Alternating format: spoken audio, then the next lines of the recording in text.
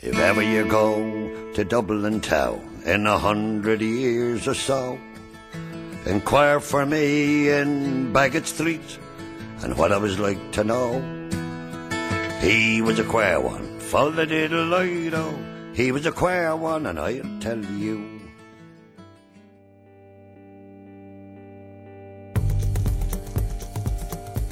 Hello and welcome to If Ever You Go, a Northside Dublin perspective. My name is Pat Lynch and I hope you will join me as we journey through the Dublin One City One book selection for 2014 entitled If Ever You Go, a Map of Dublin in Poetry and Song.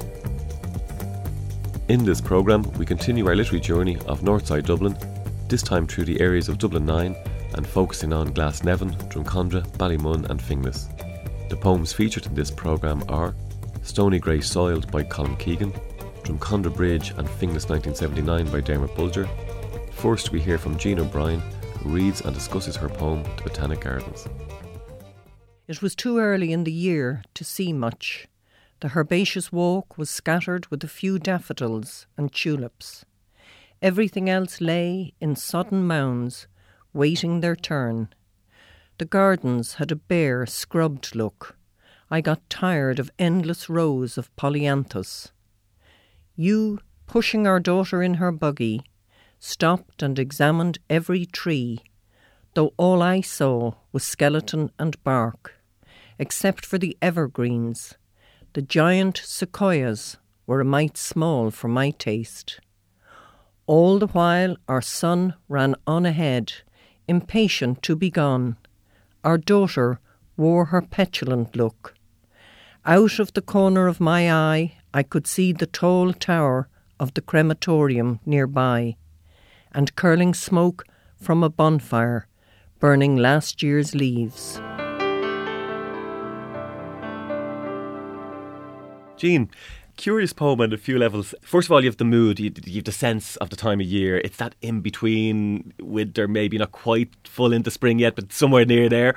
But also, there's a sense of an internal in-between worlds as well. Because I suppose when we think of our beloved Botanic Gardens here on the north side, we think of, you know, that appreciation of nature that you mentioned, the plants, the families together, everyone's happy. But the narrator here seems slightly aloof from all these great things going on around her.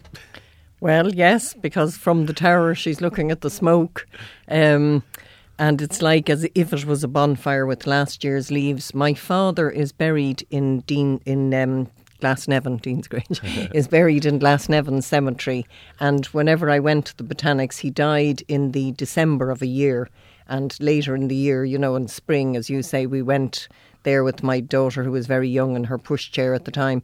And I saw the chimney, and he had been cremated there. And it just made me think of him, but also made me think of the dying of the year at the same time, and the burning of the leaves. And you know, I know in a sense the polyanthus should be renewed and new growth, but in the end you start to say, do I have to look at another ruddy polyanthus?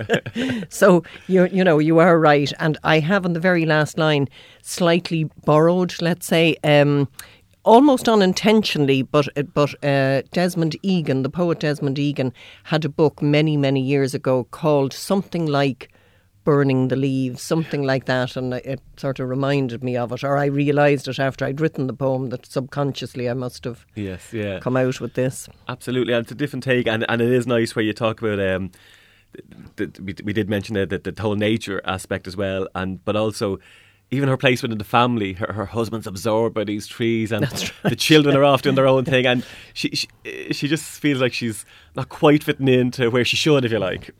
Well, my husband examines every tree everywhere we go. He's a tree man. He likes trees. And he'd be calling me over, look at this, look at that. I like trees, I like nature, but I just like to look at the tree. Yes, yeah. I don't need to examine its every whatever. Or, yeah. You know, so it was just, and I suppose I'm being a bit unfair to the sequoias because I had seen their originals actually in California, you know, the huge giant ones, and they're so big, you know, and ours just seem paltry by comparison. You know. But. Yeah. And obviously, as you say, there is maybe a particular state of mind in there. You mentioned the inspiration behind the poem. How long would it take for you Was that something that was in your... with the poem? Yeah, exactly. Yes. It was something that built up over time. I have written quite a lot about both my parents. My mother died when I was only 14, when I was very young. My father obviously didn't. He lived a lot longer and died the same year that my daughter was born. So I did then find I wrote quite a few poems around his life, his death, my feelings. I nursed him at the end of his life, and there was this thing, my daughter was being born while he was dying, and it seemed to be like the pull of nature, the old year and the new year. So yeah, and in the way that it does capture a certain mood, I wonder how hard or easy is that to do in a poem? Does it take a bit of work? Yes, I know what you mean. Well, this poem was written 20 years ago now. I know exactly when my father died because I know what age my daughter is, so I can age them. And it was in December he died, which is coming up close. But I look back on that poem now, and I'm not sure I'd write it in quite the same way now. You sort of change yourself. I almost look back on it almost as if someone else had written it. Yeah. But it must be almost like maybe a photo, like a snapshot in time. Oh, for yes, you. for me it is. Oh, yes. I mean, I can still see, I've been to the Botanic Gardens many, many times. I love them. I mean, they're gorgeous. But I can absolutely see that particular day and that particular mood I was in, and even down to my poor daughter getting her petulant look. As you say, the family weren't exactly playing ball. Well, I thought that the narrator was identifying more with the daughter than anybody. But it is, I say, and it's that.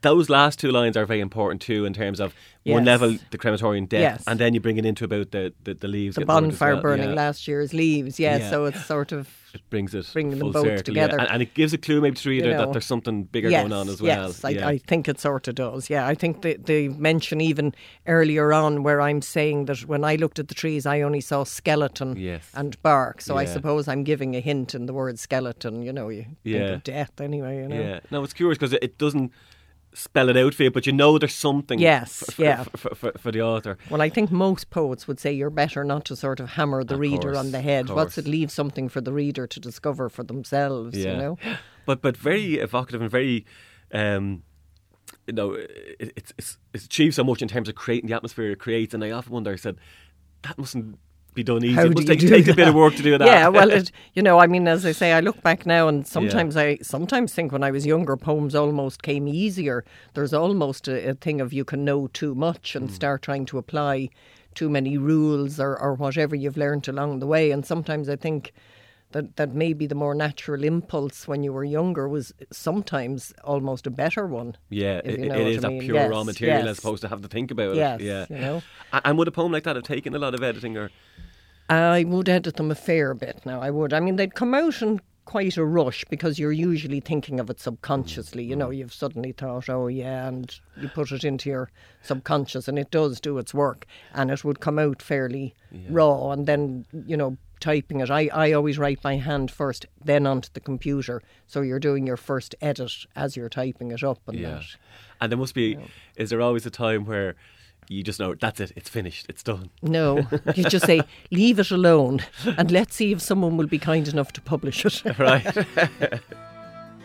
We asked pupils from St Davids National Boys' School how often they read poetry. Just with the school, in 4th class I started to get interested because our teacher made us write poems. So I got interested then, and then we just kept on reading them up to 6th. Well, sometimes when I'm bored I just go on YouTube and look up random poems. I read poetry mostly in school. At home I just read poetry in my spare time. Well, I only really started reading poetry a few weeks ago and I got really interested in it. I started reading it in 5th class and then continued on from there. Colm Keegan reads and discusses his poem Stony Grey Soiled. Ballymun, you rock-hard bitch, my childhood love you taved. Your harsh nature quarried my passion. You carved me from barren streets. You concreted the feet of my boyhood and twisted my stride to a stumble. Your sprawl corrupted my naive tongue, Indian ink in my guttural mumble. You preached from the trough of the scrounger, the heaving, life-strangling trough. Your mantra stained, your culture stunted, you kept diamonds dull in the rough. You screamed across piss-stained balconies, the wail of the deserted brood. You stewed my clothes in smoke and booze, you reared me on stale food. Your silhouette sours my vision of beauty, love and truth. Ballymun, you barren whore, you spoilt the stock of my youth. Not for me golden views of mothers, as poverty-free young hens. So I vow to stab at your crusted back and embrace the poisoned pen that scars these loveless verses and courses the tarmac where the force-claimed flight of my fury got caught in this poet's prayer. Ciant McDermott bal butcher Shangan, wherever I run I see the stony grey rubble of Ballymun, rebuilt as dark towers in me.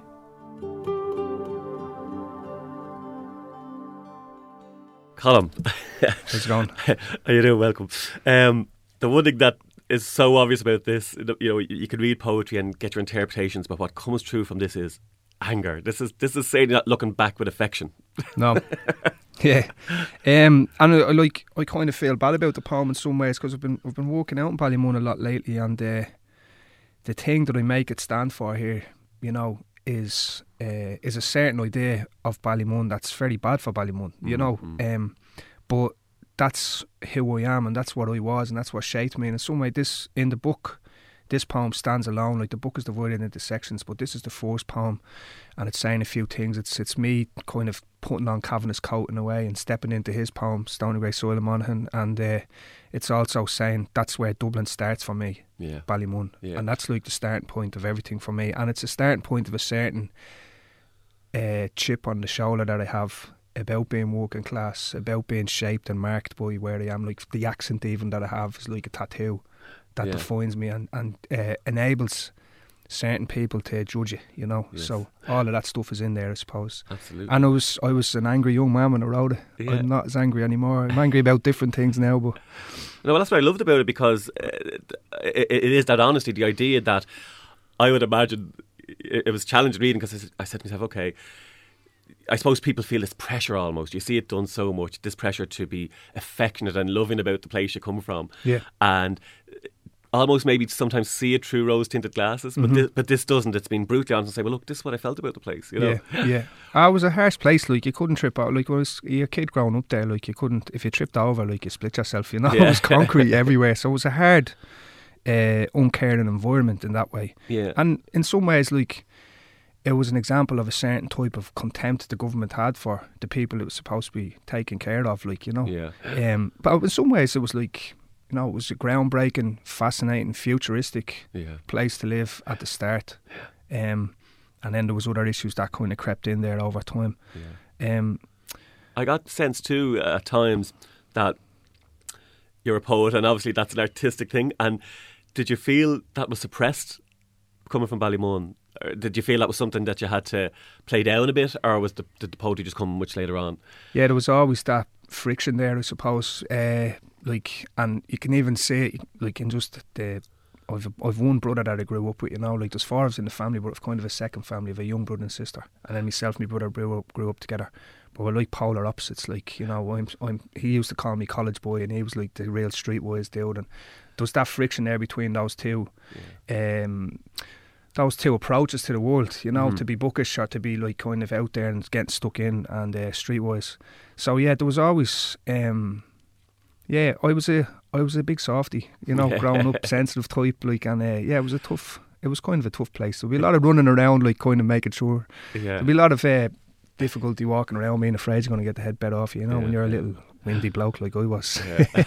or even if you were writing poems, maybe kind of hiding them that no one would see them, maybe, or was it like that? No, well, I suppose a lot of that was just me, you know, like when it, like, I wasn't writing poetry growing up, but I was a big reader, and that's how I defined myself. And you know, I'd be writing little raps and stuff all the time in school for the laugh, and then as I grew up, the writing just started to come out, and but there was that kind of thing of like, what are you doing? What do you think you're doing with them poems, you know? And say, I think that gave the work a sort of edge, or a sort of like, it galvanised it in a certain way, because I was always aware of that reception. So I never wanted to be too flowery or ornate or pretentious or anything like that. I wanted it to be real. And I would have been reading people like Bukowski, you know what I mean, and thinking like the flattering, like, and all I had going for me, like, I had no real, I didn't pick up a lot of expertise. I have no degrees in poetry or anything like that, like, you know. So all I have going for me is like a certain honesty. That was the thing for me, is just to be honest. Sure. And despite the anger that comes across, I felt there was a line or two towards the end there where it's kind of begrudgingly saying, well, look, you made me as well. Yeah.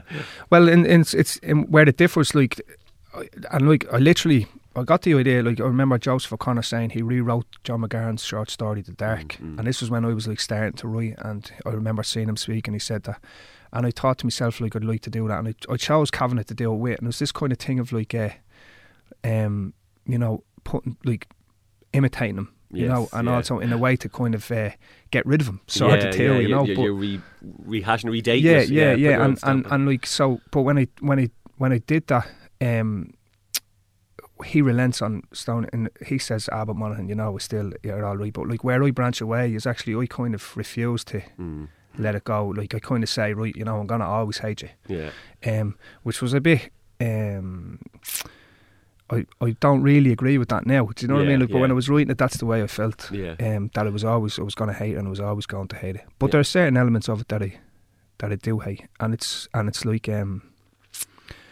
you know, the older I get, the more complex that what Ballymun represents becomes more complicated, you know. And I still see it as a defining moment in the country's history, in a way, like what they did out there and how it didn't work, and how Ballymun itself regenerated itself. Like the government had to be told by the people that it had to be done, and the government had to give in eventually. The government go, we regenerate Ballymun. They didn't. Like, Ballymun fixed itself, you know. And that's what so I think hit me about the poem was, as you say, it does resist that temptation to take on all that on board. You know, you know, there could be a pressure. You know, people say, you know, you got to show a bit of respect to your area, but you're saying no, this is my version of it, and you know, it's uncompromising in that way. That's what I like about it. Yeah. And like, I suppose the thing about that was, it's unfair in a way, but it's the truth. It's exactly how we felt, and it was like, there's a certain naivety in that as well, like in that admission, that I didn't even think of the long term effects of it. It was just like, this is exactly how I feel. And even my mother, like, and my dad, like, get pissed off me about the poem. You know, they're like, I didn't really on stale food. My ma be saying, you know, and saying, it's a metaphor, ma, you know. And but as an Irish thing, you have this vision of saying, you can't say that about the place. Yeah. Say, but I can. It's my version of it. And you know, it's like, and I suppose that's something that I'll do. Like, I like to be like I like to, as a writer, I like to think of being like you know, that priest and Father Ted that goes around kicking all the doors saying, this is very shoddy workmanship, and he keeps kicking it until it breaks. Like, I'm kind of a bit like that, you know. Yeah, brilliant. As I came down through Dublin City at the hour of 12 at night, who should espy but a Spanish lady washing her feet by the candlelight? First she washed them, then she dried them over a fire of amber coals. In all my life I never did see a maid so sweet about the soul. Whack follow-to-rai, ahaddy, whack follow-to-rai, as I came back through Dublin City at the hour of 8:30, who should espy but the Spanish lady brushing her hair in the broad daylight? First she brushed it, then she tossed it, on her lap was a silver comb. In all my life I never did see a maid so fair since I did roam. Whack follow-to-rai, ahaddy, whack follow-to-rai. As I returned to Dublin City as the sun began to set, who should espy but a Spanish lady catching a moth in a golden net? First she saw me, then she fled me, lifted her petticoats over her knee. In all my life I never did see a maid so fair as the Spanish lady. Whack follow-to-rai, ahaddy, whack follow-to-rai. Old ages laid her hands on me, cold as a fire of ashy coals. But there is the love of me Spanish lady, a maid so sweet about the soul. Whack follow-to-rai, ahaddy, whack follow-to-rai. That was The Spanish Lady, sung by Gerry Cooley. Next we hear from Dermot Bolger reading and discussing his poem Drumcondra Bridge. 3 lanes become to her, motorists joist in a daily game to see who will blink first. Every afternoon, when I approach this bridge, I relive the second when the cyclist strayed to avoid the pothole that blocked her passage, her glimpse of water through the balustrade as a car brushed the college books on her carrier with the faintest touch as she swerved and fell. Traffic crept past, while passer-bys encircled her, motionless and hushed as if locked into a spell. Her back wheel still spun where it had fallen, with her face hidden, no hint of hair or clothes, but peeping out from an aisle-streaked tarpaulin, two breathtakingly white, slender, bare souls. Thank you, Dermot. That's a reminder, I suppose, of what poetry so often does, a snapshot, a moment in time, something that's taken us out of the ordinary, and presumably this was a very specific instance. And that is really a snapshot in time. I live in Drumcondra. It was set on Drumcondra Bridge. As you go past Fagan's pub, you have 3 lanes there, and the road becomes incredibly narrow, and you have traffic moving in a very, very haphazard way. I was walking to the post office, and I didn't see the crash. I just saw a girl's body lying on the footpath, and her face was covered over, so I knew she was dead. And the only thing sticking out were her feet, and she was obviously a college student. And I never saw anything in the paper afterwards about the accident, or it didn't even, maybe it made a paragraph I never saw. It was just this little moment. I don't know who the poor girl was. I knew a couple of people had been killed by, including a neighbour, as they were cycling around Dublin in the previous few months, and it was just this tiny moment, and I just felt I had to record it in some way, without hopefully not being intrusive to the actual person who was never identified. But that strange moment that just touched so many people, that very, very tragic moment of a whole future just being gone in an instant. And so it's a poem I've never read in public before. It's a poem I wasn't even sure that I would publish, but it was that moment of the strange silence of people who almost were in a fairy tale, were almost like hushed, almost in a spell. It was a very, very disconcerting thing to see. Yeah, and the whole thing of the idea of a light going out in the middle of the day like that amongst everything else that's going on around it, as you say. And everything else is going on. But people don't know, and people can't stop, and people are, and people are, it's a dangerous bridge anyway, and people are moving on, and she'd fallen, the traffic hadn't stopped or anything. So but sometimes, sometimes you go and search for inspiration and everything else. I wasn't searching for anything that day. It was just there, and I felt that it was a moment that should be recorded in some small way. And it reminded me too of the healing power of poetry from the point of view that it's a reaction. You know, people are shocked. They want to do something with that shock. Do you find poetry where you turn to something in those? If that was a healing poem, it was a healing poem purely for me. Exactly. Because I don't suggest it as a healing poem for anybody else. But in some ways, I needed to respond to that moment in some way, and the only way I knew to respond to that moment, I couldn't even write to the girl's parents or to anybody else. I didn't know who she was or her friends or anything else. I just felt I needed for myself that it wasn't something that I could just walk away from. I felt that I needed to record some record of it, and that's what a poet does. And we continue with Dermot Bolger, who reads and discusses his poem Finglas 1979. Steel winds at dawn sting like a wasp in this factory where men curse and rust grows like hair on a corpse.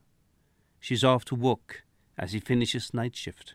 Today is their child's first birthday. They'll put his name down on the housing list. Taking a chair, he sits in the garden, smoking Moroccan dope and tripping. The housing estate keeps disappearing. He finds himself at the bottom of a pond, floating below rows of water lilies, with new names like Finglas and Ballymun. Dermot, again, kind of a sensuous kind of poem. There seems to be a few things going on there. It's like a few things coming together, perhaps. It's only the third part of a poem called Finglas Lilies, and the first two parts weren't as good. I'm not saying that's very good to begin with, but it's an important poem for me because it was the first time as a poet I consciously mentioned Finglas and Ballymun as place names of poetry, and it was based on My first job was working in a welding rod factory called Artane, which is now closed, and my first novel, Night Shift, is the welding rod's sole contribution to world literature. It's very much based on Artane. In fact, I used real people because I never imagined it would ever be published.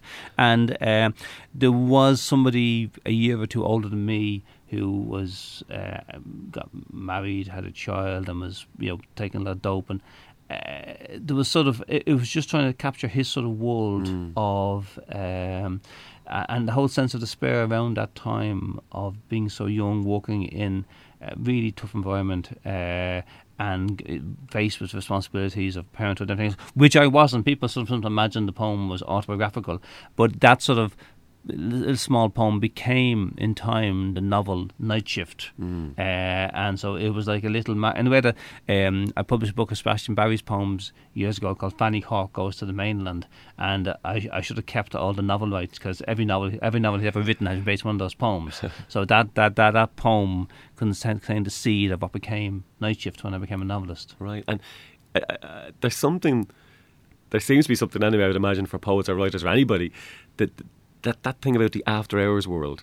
It's the night shift, the idea of working when everyone else is maybe the city. Well, this is also, there's a sense of total isolation of somebody, and it was when we worked in Artane, we worked 3 different shifts in 3 different weeks in a pattern. So 1 week you'd be getting off at 3:30, 1 week you'd be getting off at 11:30, and 1 week you'd be getting off at 7:30 in the morning, and that whole strange thing of how disconcerting it is to your body to walk all through the night, and then like at 4 o'clock in the morning when dawn came you'd get this surge of energy, and then at 7:30 you'd go out and you'd be everybody else would be going to work, and so I think there's that sense of isolation in the poem of somebody at 8 o'clock in the morning he finishes his day's work and he should go to bed but doesn't go to bed because the sun is there, and it's like having a perpetual jet lag every morning. That sense of being out of time. Yes. Yeah, almost, yeah.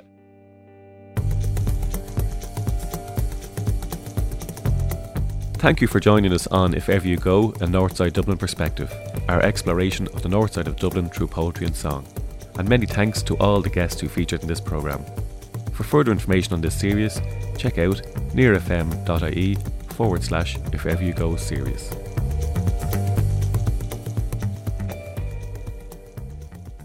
If ever you go to Dublin town in 100 years or so, inquire for me in Baggot Street and what I was like to know. He was a queer one, Follow-diddle-lido. He was a queer one, and I'll tell you. This programme was made with the support of the Broadcasting Authority of Ireland.